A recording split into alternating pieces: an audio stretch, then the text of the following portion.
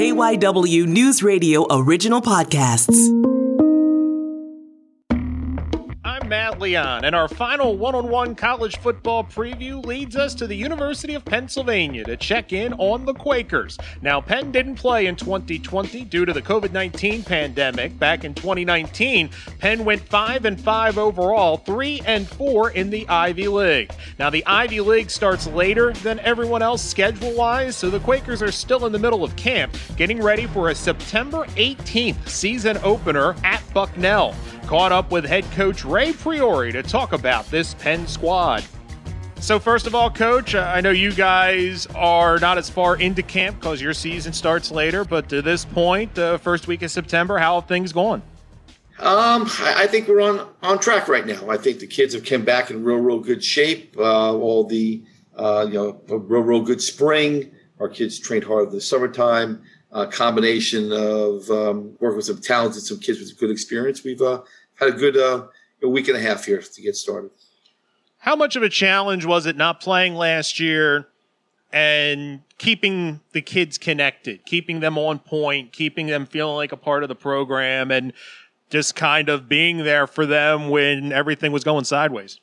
Sure.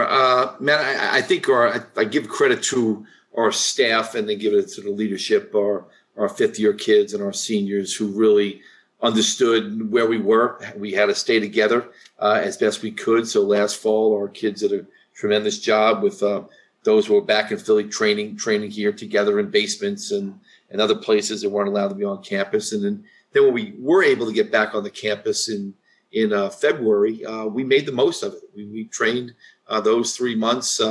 We had a full spring ball session. Our winter program was right intact with it.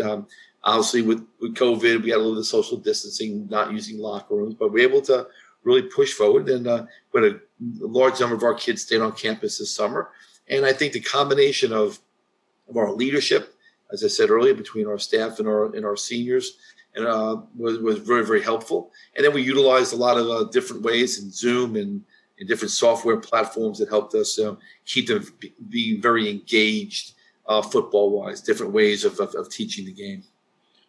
Did any of the things you had to do over the last year and a half by necessity, do you think they're going to stick around, that you guys have seen that, hey, this might even work better than what we were doing? Yeah, I think there's certain things by sure. I think one of the best things I thought was, our staff getting very, very connected with our kids in the off-season, the weight program, where we would have been down with them a session with two here and there to help on out, but being around them just to get a chance to know them, I think that was really pivotal there.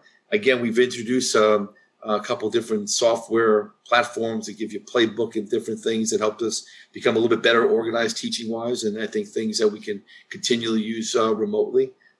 You don't have to bring everybody down to have a short, quick team meeting. We've all learned that in our world and in the business world. So you're able to get the guys on a call for a 15, 20-minute quick Zoom that you need to get through. So we try to take as many of those outside sources and bring it on in and apply it to where it makes sense. As far as positions are concerned at this point, where do you see the strengths in this group? Yeah, I would. On offense, I would have to say it's in our running back group core and our wide receivers. At wide receiver, we bring back two all-league performers, Ryan Krager and R.J. Starkey. Owen Goldsberry came on towards the end of the year, so we have some good depth there. Zay Malcolm comes back after injury, and we had two sophomores at the time, back in 2019, who played a lot, Trey Flowers and Jonathan Malatu. So we have some good depth brewing there. And then on the defensive side, we have probably a little bit more depth. I think we have more returners coming in the defensive line. Prince Emili is coming back. Jacob Heimlicher, played, all these kids played as sophomores, and Micah Morris. And on the inside linebacker, Brian O'Neill comes back. So we're really happy there. And the secondary, we have 3 or 4 kids that had significant playing time already. So we're excited about those prospects right now as our foundation, as our base, as we begin to move forward. What's the quarterback position look like at this point? Yeah, it's competition. It was that way in the springtime. We had a handful of kids working real hard there. We, again, trying to build it slow because, again, none of the players have any actually playing experience or game experience coming into it. So we had to build that one step at a time.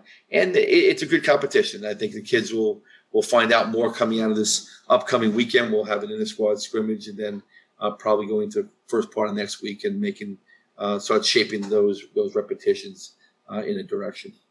What was your biggest question coming into this camp, and have you started to get an answer? Sure. I think one of the biggest questions were, obviously, you never know about the freshmen, right? They're always coming in the first-year players. But I think the bigger question was, the sophomores, okay? They didn't play in the season. You only had them for 3 months. You didn't have them for the fall and the other stuff. And how would those kids develop and mature, okay, with it? And I think we're seeing some positive results right now. Truth be told, we won't know what it really like until they actually get into the real fire of a game. So that to me is, again, right now I think we're sitting in probably the biggest question coming on into it. That was number one. Number two is, the kids truly haven't been through a preseason, consecutive practices one after another, and the health of your players, I think, is real important. I think you saw that if you talk to other coaches at other levels. Well, a lot of those soft tissue issues and injuries that people have when you're not consistently training. You can train by yourself as much as you want. There's nothing like going through a 2.5 hour of a real practice at the collegiate level. It's going to be a little bit different of the intensity. So we try to weigh that, make smart decisions as we sort of implement ourselves on the preseason camp. Where are you on special teams? How's that group looking? Sure. Special teams, we got to replace a long snapper. So Ryan Manley is a young man out of Atlanta, Georgia, who's done a real little job. And let's understand this: you don't have a good punter or a place kicking situation unless you have a real good long snapper. I think Ryan will continue to do a good job. Ben Krim, as a freshman, got on the field for a couple games. Has had a real good camp to date. And on the place kicking, Dan Karish is joining us again. He played and kicked as a sophomore going into his senior year, and he's, again, leading that stuff. Made a clutch field goal with no time on the clock at Cornell last year. So he's been in some tight games and has some good experience. I'm curious because I know in past quote-unquote regular years, the Ivies start so late that you hit a point where you can just tell the kids have had enough of hitting each other and they've been watching football for a couple weekends. Do you anticipate that being a little different this year just because it's been so long since you guys have played, the kids are just kind of relishing being out on the field, and maybe that anxiousness will go away because they're just enjoying getting to do this again overall? Yeah, and I would say that probably most coaches would say that when you go through our 24 days of preseason camp, it's that middle window. The first week everyone's excited. When you get through that practice, 8 through 15 are the ones where you see, okay, gets a little tiresome. But we're in the middle of that second group right now, and to your point is, I think our kids are still playing with a lot of juice, a lot of excitement. And I use the word grateful to be back on the field, doing what we love to do out there in practice, and the friendships that affords out there. It's been great, but they're working hard, and I think that's a key thing. And they understand obviously how having a season is fragile between not having it and having it. And so we've been the kids been attention to detail has been really good. And there's always an anxiousness, I'm sure, for you and the coaches before any season. We know what these kids can do in the past. We've seen them here.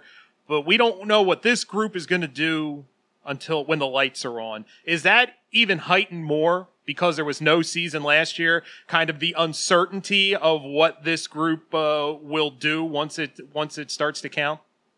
Yeah, I agree 100% with you. And I said to our staff as we approach into the season, more than ever, how you coach, what we say, what we do has a real impact on it. Because, again, they're going to follow our lead. And then it's all how you build in your senior leadership. And I do believe we have some tremendous upperclassmen who've been in the battle before, and they have to show the way.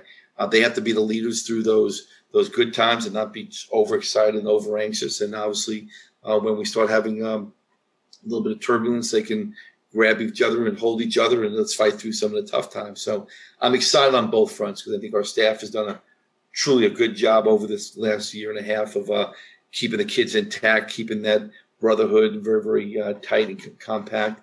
And on the other side, I truly believe our players and our upperclassmen have done a tremendous job with that as well. So you're trying to forge a lot of things and moving pieces together. But again, to your point is, on the 18th against Bucknell, we'll see how we react when the Bullets still are flying for real.